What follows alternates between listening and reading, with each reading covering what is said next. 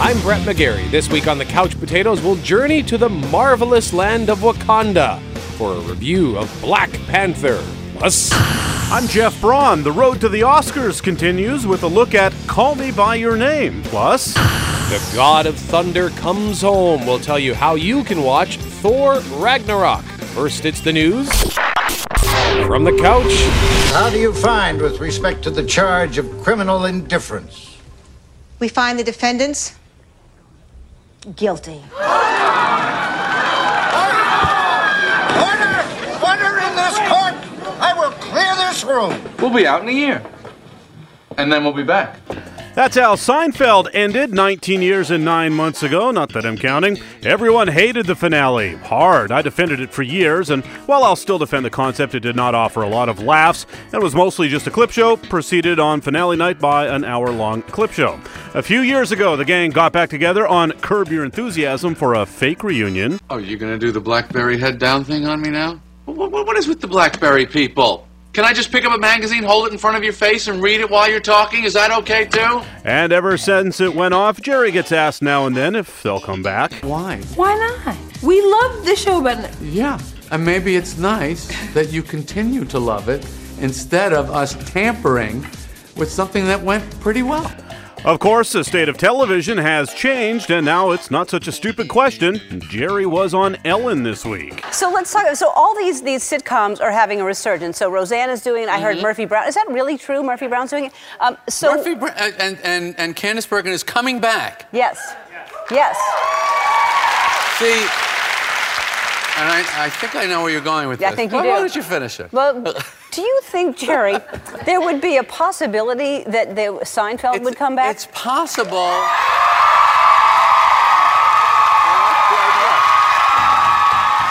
2 words, it's possible. He didn't really elaborate. People are going nuts, but I would be shocked, beyond shocked, if they came back. For one thing, making Seinfeld was a ton of work for Jerry. Now he's 63. He likes his stand-up comedy schedule.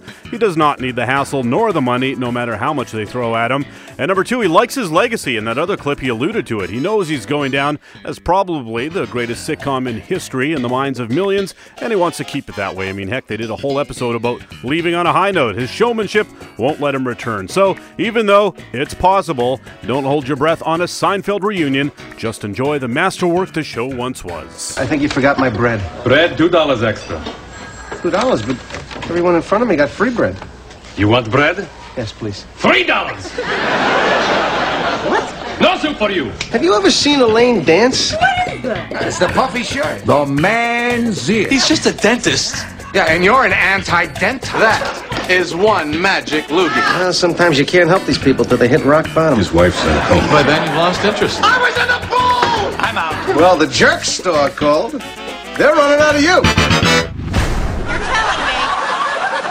You're telling me that we won the Illinois State Lottery, $108 million. Is that what you're telling me? Is that what you're telling me?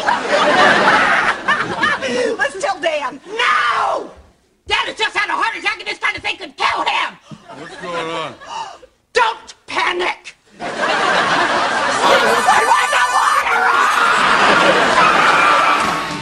The first little teaser for the return of Roseanne came out this week, and it may provide an answer to one of the burning questions.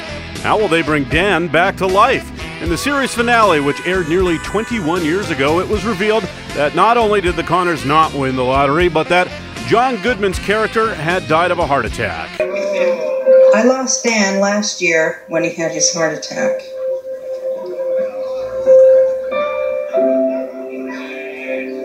It's still the first thing I think about when I wake up and the last thing I think about before I go to sleep. I miss him. There are not a lot of quality clips of Roseanne on YouTube for some reason. Anyways, they had even showed Dan having his heart attack the season before. I really don't feel so good. I'm not kidding. Maybe you should go find a phone and call Dr. Walker. Dan? Call somebody. But he survived it and continued with the show through its final season. People didn't care much for the switcheroo in the finale, but it was a year before that Seinfeld finale, and people didn't lose their heads like they do now over every finale. But people so far don't seem to mind shows torquing their finales to fit their revivals, and the 30-second tease for the new Roseanne seems to show how they're going to do it with Dan's death. You see the iconic Panther couch that we hear off stage? Dan! What? I thought you were dead. Just yelled from another room, Dan, I thought you were dead. Doesn't make much sense if you look too close, but they're probably banking on people not caring that much. Roseanne comes back for its 9-episode 10th season on ABC March 27th, by the way. And while the show did tackle a lot of tough real-world issues, usually in a much more realistic way than other sitcoms, they occasionally had fun with death, like the time Jackie had to call a hard-of-hearing aunt to tell her that Jackie and Roseanne's dad had died. Annie Barbara, it's Jackie. Jackie, I'm fine. Fine. I'm fine. I have some bad news. Dad is not with us anymore. I said Dad has passed away. He's passed away. Dad is gone. Dad's dead. He's dead. No, Dad. Dad. He's fine. He sends his love. Bye. Does not exist in this dojo, does it? No, Sensei! Fear does not exist in this dojo, does it? No, Sensei! Pain does not exist in this dojo, does it? No, Sensei! Defeat does not exist in this dojo, does it? No, Sensei! Prepare! Prepare indeed for the return of the bad guys from the Karate Kid, the Cobra Kai. What do we study here? The way of the fist, sir! And what is that way? Strike first, strike hard, no mercy, sir! I can't hear you! Strike first, strike hard, no mercy, sir! Try to be best, 'cause you're only a man. The first footage has been released for Cobra Kai, a 10-episode, half-hour comedy series from YouTube Red. It will be set 30 years after the Karate Kid Part 3, or Karate, to put it into Seinfeld terms, and it will see Ralph Macchio reprise his role as Daniel LaRusso, with William Zabka reprising his role as Daniel's rival, Johnny Lawrence. Fighting positions. Oh yeah! I just don't know why you'd ever want to bring back Cobra Kai. We do not train to be merciful here. Mercy is for the weak. I love that song. Here's the official synopsis for Cobra Kai. Long after Daniel-san triumphed over Johnny twice in the All-Valley Karate Tournament, both martial artists have grown up and gone on to live different lives. With Mr. Miyagi's life lessons, Daniel has found personal success in his own family and career as a car dealer. Johnny, however, has fallen on hard times. You may know the moves, but none of that matters unless you have balance. Are you ready to learn the way of the fist? Yes, Sensei! Seeking to reclaim what glory he had from the past, Johnny reopens the infamous karate dojo that he once ruled as its ace student, and Daniel is having none of it. Cobra Kai is set to debut later this year. Johnny, you and I, we aren't done.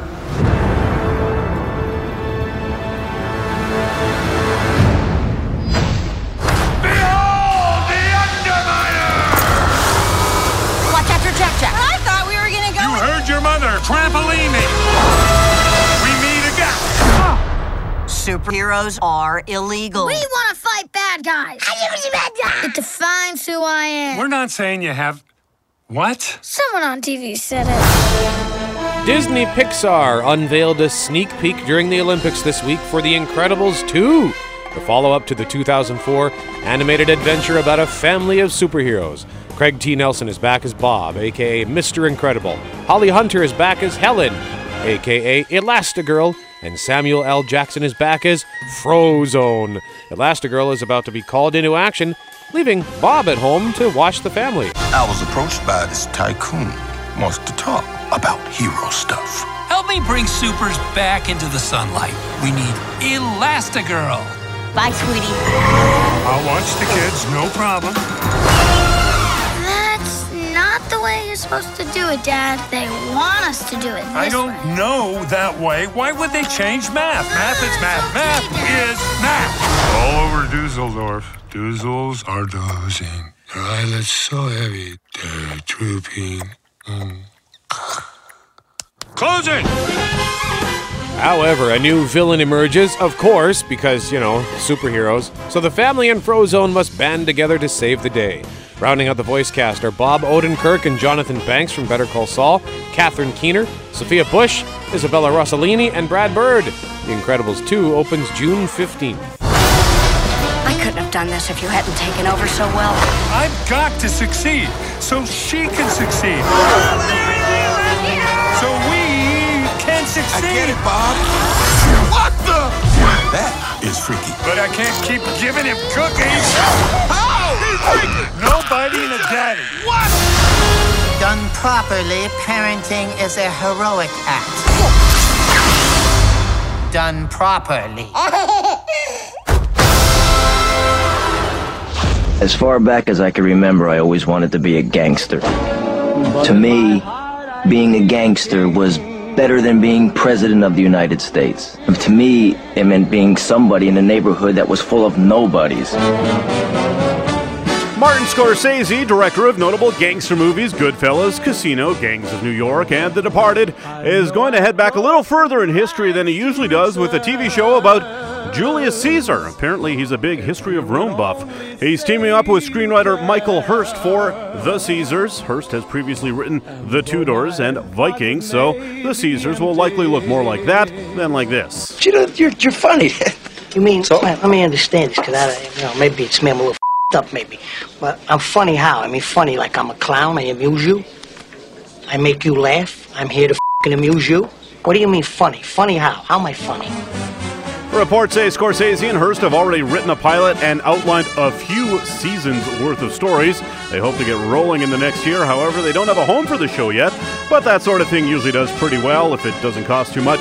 And at this point, I expect Scorsese knows how to go about wrangling funds, and if people don't want to give him money, he knows some guys that'll help convince them. When I was your age, they would say we could become cops or criminals. What I'm saying is this: when you're facing a loaded gun, what's the difference? I saw a commercial for a movie the other day and thought, hey, that looks fun. Then this week, Amazon Studios and STX Films released the final trailer for it. It's called Gringo. Medical marijuana is already a multi-billion-dollar industry. So, the future is this weed pill. I'm still not sure about this. Look, most people will tell you Buzz Aldrin walked on the moon. But even a complete idiot will tell you Neil Armstrong did it first. And do you know why he went first? Was the hatch open on his Because side? he pushed Buzz Aldrin out of the way and seized history by the... I'm satisfied. Gringo stars Charlize Theron, David Oyelowo, Joel Edgerton, Amanda Seyfried, Tandy Newton, and Charlton Copley. It's a dark comedy mixed with action and intrigue that takes boring businessman Harold, played by Oyelowo, into Mexico, where he gets caught up with drug lords and a black ops mercenary. Will Harold survive his harrowing adventure? Find out when Gringo is released March 9th. You work for bad people. I don't think you can survive that. Gringo. Oh, no, Daddy. Please, God, save me from this man. You really believe in God? Of course I believe in God. What kind of person does not believe in God? I guess I kind of do, but...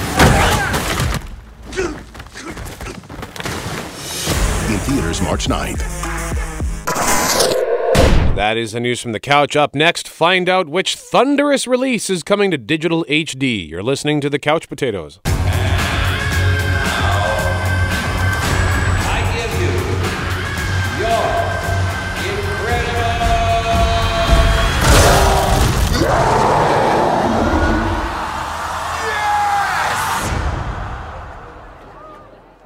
We know each other. He's a friend from work. I'm Brad, he's Jeff. We are the Couch Potatoes, looking at what is coming to home video this upcoming week. Jeff, what was that? Thor Ragnarok. Ooh, very nice. Indeed. Ragnarok. The God of Thunder comes home to digital HD. It's the third Thor movie, and it was actually my favorite film of 2017. Yeah. I just loved this movie. That's by far the best Thor movie. Yeah. Oh, you really like that first one, right? I love that first one, yeah. So I don't know that I can pick out of the two because they're so different. I like them both for different reasons. I think fair enough. I'd probably give the edge to Thor Ragnarok, but I still do love that first Thor movie. I'd have to think about that one. Let me think about that. Speaking of Thor, the first one, you know who directed that, don't you? Kenneth Branagh. Oh, amazing. Well, he stars in a movie that comes out on digital HD next Tuesday as well. Murder on the Orient Express, which I saw and liked very much. It's a clever, it's a Agatha Christie novel, of course, and it was a movie 50 years ago, and now it's been redone by Kenneth Branagh, and he stars in it, and it's a good murder mystery, and it's also pretty funny, and it's very entertaining. My name is Hercule Poirot. Yes, and I am probably the greatest detective on earth. Okay. And they're doing a sequel, what was it called? Something on the Nile. Murder on the Nile. Bro, he's coming back in a sequel. Yeah, I got to see that for sure. So digital HD, by the way, these are platforms like iTunes, Google Play, that sort of thing. These are precursors to the Blu-ray and on-demand releases. On-demand is where you can rent it on your PVR or whatever. And there's another big release on digital HD. Lady and the Tramp, the Walt Disney Signature Collection, and like the others, will be followed in a few weeks with the Blu-ray release. But yeah, you can buy that off iTunes or whatever on Tuesday as well. Okay. I didn't know they sold that stuff like that. I thought they only sold hard copies. Yeah, well, no, I guess might as well do it on digital if they can make a couple extra bucks that way. And on Blu-ray and DVD, if you do want hard copies of your stuff, on Tuesday you can get The Florida Project, starring an Academy Award nominee Willem Dafoe. That's a great movie. I saw that one. Daddy's Home 2, which is the Marky Mark and Will Ferrell comedy. And The Star, which is an animated Bible tale about the birth of Jesus. Okay, and that's where the one with all the animals who talk and sing and stuff? Yeah. Very good. All right, still to come in the Couch Potatoes, Jeff Braun has a review of Call Me By Your Name, as he has been getting caught up in all of the Best Picture nominees as we move towards the Oscars, which are not far away. But up first, I have a review of the big one. You know what? It's the biggest movie so far this year. Yep. Black Panther. You're listening to the Couch Potatoes. I'm Brett. He's Jeff. We are the Couch Potatoes, and it's time now for a review of Black Panther. Must feel good. Sitting here comfortable. What do you want? Your secrets. Your weapons. I'ma burn it all. This ends today. You need a hero.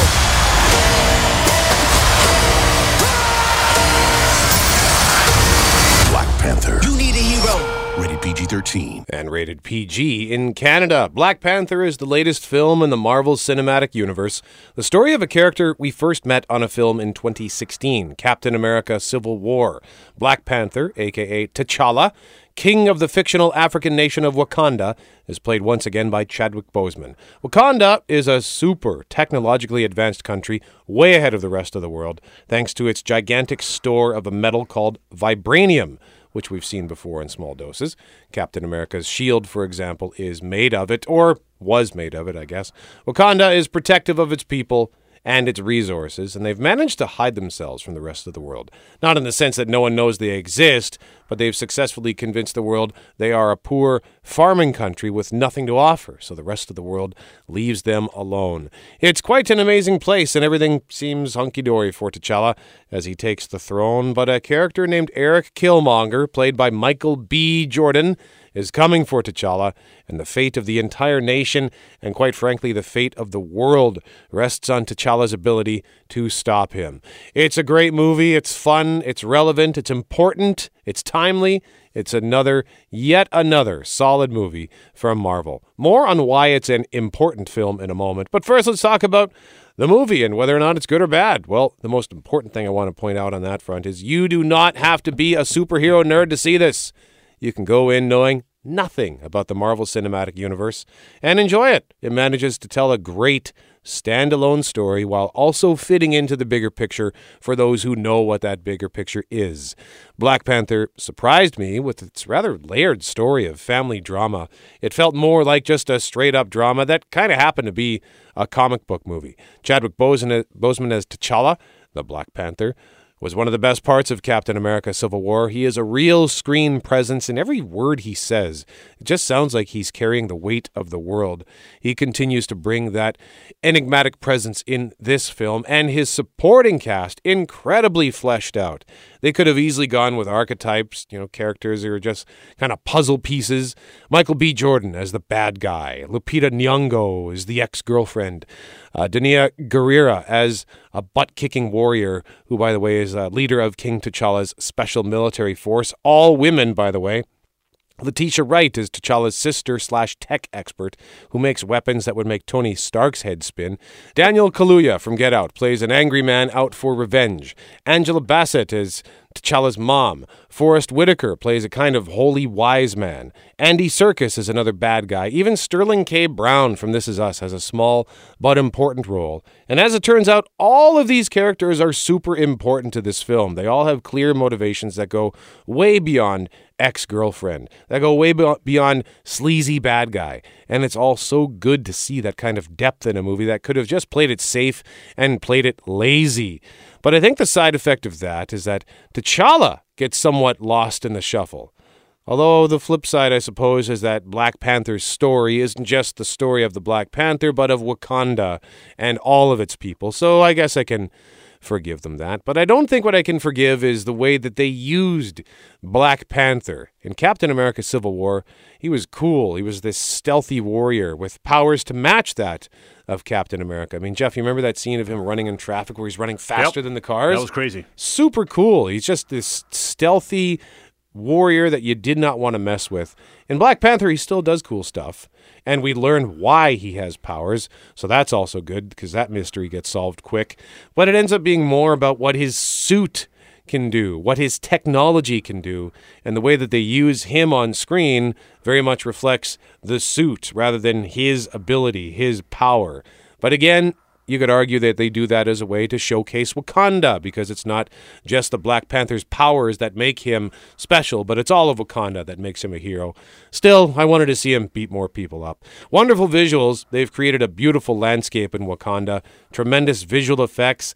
I would say the 3D didn't really do anything special in this particular film, maybe for a couple of scenes, but for the most part, you don't need to see it in 3D. Also, there is, of course, a mid-credit scene, which ties into why the movie is important. And the end credit scene, kind of a throwaway. It's more just a reminder that says, hey, there is a bigger picture, a bigger universe at play here. So, let's talk about why the film is important. By the way, if you're just tuning in, Brett McGarry and Jeff Braun, we are the Couch Potatoes. We're talking about Black Panther, new in theaters this weekend. I would say Black Panther is important because they look at a lot of things that you don't expect from a comic book movie. It's an important social message from an unlikely source. Set in this fictional African country of Wakanda, it's a country that's always been reclusive and protective. They've kept their borders closed. They don't want outsiders in their country. So when you hear them say things like that, it kind of stops you in your tracks because you think, well, that's real world stuff. We hear this kind of talk all the time. It also stops you because you can empathize with them. You can understand why they have this mentality. And then you think, should I be empathizing with that? Do I feel guilty for that? I'm kind of wrestling with this, and they're wrestling with it too. It's also important for the social relevance of the film. I mean, this is the first film in the Marvel Cinematic Universe about a black superhero as the lead. Yes, there have been other movies with black heroes, like Blade, for example, which is based on a Marvel Comics property, but that was before the MCU. There was Spawn, Steel. Remember Steel? With Shaq? Yeah. That doesn't count as a superhero movie. It is based on a DC Comics that character. Doesn't matter. It still doesn't count. Or there's That's one... like saying Inspector Gadget counts as a detective movie, okay? There's also a couple that played for comedy, like Meteor Man. You remember Meteor Man with Robert Townsend? Sort of. And Blank Man with Damon Wayans? Yeah. Also, Halle Berry as Catwoman. God, what an awful movie. And the CW just launched their TV show Black Lightning a few weeks ago, which can be watched in Canada, by the way, on both the CW and on Netflix. But this is the first one in the juggernaut franchise that is the Marvel Cinematic Universe. The comic character has been around for decades. Black Panther first appeared in Fantastic Four, number 52 in July of 1966. So he's been around for a while. But like many of the characters that Marvel has brought forth, the mainstream probably does not know who he is. Like Ant-Man, like the Guardians of the Galaxy. I'd never heard of the Guardians, and I like comic books, So it's important, I think, that they've been able to bring this character to the screen because it's not just the character, it's the culture that comes with it. Fictional country, yes, but it's still African culture. And a lot of people will see this movie only because it's a Marvel movie, because it's a superhero movie. So they'll go see this movie and then they'll find themselves immersed in a cultural experience unlike anything we've seen before yet in the Marvel Cinematic Universe. And I think this could also launch an important trend for studios to really start looking for more big roles for different ethnicities and roles for women as well. I mean, we had the success of Wonder Woman last summer. So you take a character like Black Widow, one of the Avengers, played by Scarlett Johansson. She's awesome in that role, and the character is complicated and layered. So there's a ton of room there for her own standalone story. Why they haven't done that yet, I don't know. But they're talking about it quite seriously now, and there's clearly a demand for it. I mean, look at the Fast and the Furious movies, Jeff's favorite thing on earth. Yes. They do big box office, not just... I mean, they do big box office in North America, but they do massive box office around the world because they have the most diverse cast in blockbuster filmmaking. Vin Diesel knows what's up, and he loads it. He did it with a XXX movie, too. It's like, oh, I need a team. Here's 5 people. It was basically one from every continent around the globe. And, yeah, the movie does fine in America and then just rakes in money everywhere else like you wouldn't believe. Yeah, they've got black characters, Hispanic characters, Asian characters, prominent female characters who are not damsels in distress. Fate to the Furious made $226 million domestic, which is respectable, but over $1 billion international. Furious 7 made over $1.1 billion international. So there is so much money to be made. I don't know why it's taken them so long to figure this out. And studios are also looking to avoid controversy related to whitewashing because remember the Oscars So White controversy a couple of years ago. It's still very much a thing. That Natalie Portman movie that opens next week, I just learned this week, Annihilation is the movie. It's based on a book series. Portman's character is Asian, but that first book the movie is based on does not mention that. So the director didn't know. Portman didn't know because they only read that one book. So now as the movie's about to come out, it's coming under fire because everyone involved, and now everyone involved... There's not an intern in the studio somewhere that they could say, hey, read all these books, let us know if we're really screwing something up? Well, I think it's because the director said even though it's part of a series, he's imagining this film as a standalone, just a one-off. So whereas if they were to adapt the other films, I think he wanted them to kind of go in their own direction. So now everyone involved feels kind of icky about the whole thing. Wrapping up, getting back to Black Panther, I liked it as a Marvel movie, I liked it as an action movie, and I liked it as a family drama, and I liked it as a film with a real-world social agenda. It's a little bit slow at times. It's 2 hours, 20 minutes, and I don't think they showcased the Panther as well as I would have liked, but overall, this is a fine entry into the MCU. I'm going to give Black Panther 4 couch cushions out of 5. Does he know Eric Killmonger's the bad guy right away? Because with a name like that, how could you not? Yeah, it's kind of a giveaway name. But yeah, as soon as he meets him, he knows there's something going on. And, that Michael B. Jordan, he'll always be Wallace to me. He's on The Wire. Was he really? He's like one of the kids in the first season of The Wire. Oh, I always reckon I always first think of him as the second quarterback to appear in the TV show Friday Night Lights. Oh, really? He's on that? Yeah, he comes in later seasons. Oh, he was excellent in that. And he was also the Human Torch in that failed Fantastic Four reboot, which I never saw. Right. And Creed. Oh, yeah, he was amazing in Creed, as Adonis Creed. Up next, Jeff Braun wants you to call him by your name. Say what? Find out what that means in a moment. You're listening to The Couch Potatoes. Welcome back to The Couch Potatoes. I'm Brett. He's Jeff. Oh, wait, my mistake, Brett. I called me by your name. Oh! But as it turns out, that's okay, because the road to the Oscars continues this week with the Best Picture nominee, Call Me By Your Name. I can show you around. That'd be great. Thank you. Allez, Chiara! Oh, to see without my eyes. Is there anything you don't know? First time that If you only knew how little I know about the things that matter. You saying what I think you're saying? Call Me By Your Name, rated R. Call Me By Your Name stars Timothy Chalamet and Armie Hammer. We all know the Hammer at this point. He, of course, was the Lone Ranger in the hit Johnny Depp movie. Chalamet, though, you probably don't know. Oddly enough, the first time I saw him was like a month ago. He's in Lady Bird. He plays one of Lady Bird's boyfriends, and he's really funny in that. Here, he is less funny, but there are a lot of parallels to Lady Bird.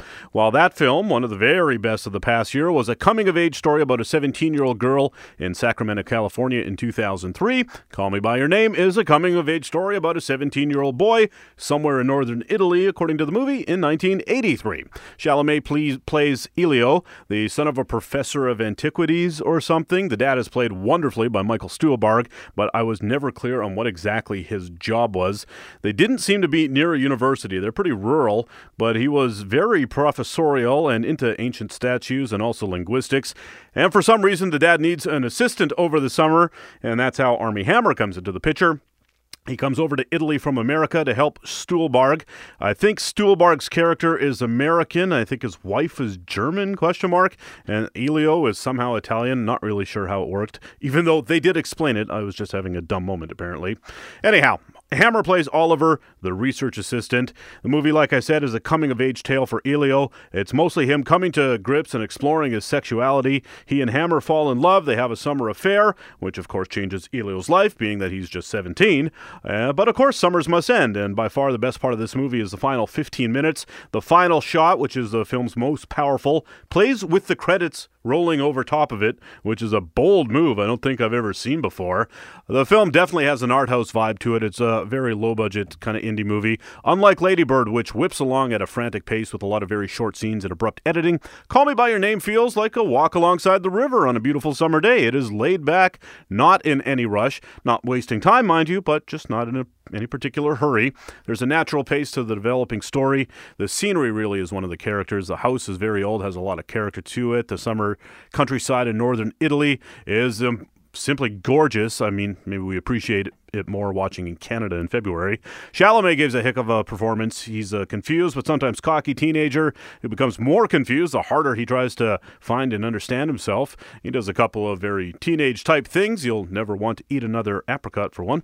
By the end, after we've seen all that he's gone through over the 2 hours, we can tell exactly what he's feeling, even when his words say something else. And again, this last shot is probably what garnered him his Best Actor Oscar nod. Hammer's great in this, too. I'm actually surprised he didn't get a supporting actor nomination. And Stuhlbarg is also great in it. He's always great, and this is actually one of 3 Best Picture nominees he's in. He is in a full third of the nominees. He has a bigger role in The Shape of Water and a much smaller role in The Post. But in Call Me By Your Name, he gets the good speech. Again, it's right near the end. I don't want to give anything away. But while I liked everything that was in the movie, it did sort of feel to me like something was missing. I just couldn't connect with it as much as other people apparently are. Lots of people going head over heels for this one. I think maybe once I started comparing and contrasting it with Lady Bird while I was watching it, that may have taken me out of it. And like I said, Lady Bird was one of my favorite movies of the past year for sure. But I will give Call Me By Your Name 3.5 couch cushions out of 5. It's definitely worth watching. It is, though, probably not in a theater near you right now, but it is going to be on digital HD February 27th, which I think would be the Tuesday before the Oscars. I think they're in the first week of March there. So if you're trying to, watch all the Oscar movies too, you will have a chance to get to Call Me By Your Name before the big show. Okay, so you've now seen how many of the Best Picture nominees? 8 of 9, just Darkest Hour left. Okay, and that's available on digital HD, right? It is. Which means it's probably available on Blu-ray very soon, probably next week. Okay. You want me to rank them? Yeah, if you can. A Lady Bird, The Shape of Water, Phantom Thread, Get Out, The Post, Dunkirk, Call Me By Your Name, and 3 Billboards. Okay. And there's a sort of a growing backlash against 3 Billboards, many calling the film racist. Yeah. When we talked about it a few weeks ago, we got into that a little bit. There's racist characters in it, surely, but I didn't find that the film was racist. Okay. Well, hey, listen, I reviewed Black Panther earlier in the show. If you missed it, I gave it 4 couch cushions out of 5. And I also watched the pilot episode for the CW's Black Lightning, which debuted a few weeks ago.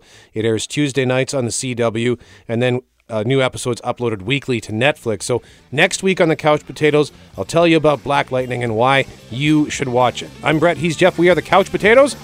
You can find our podcast on Google Play and iTunes. And remember, if it requires getting up off the couch, don't bother.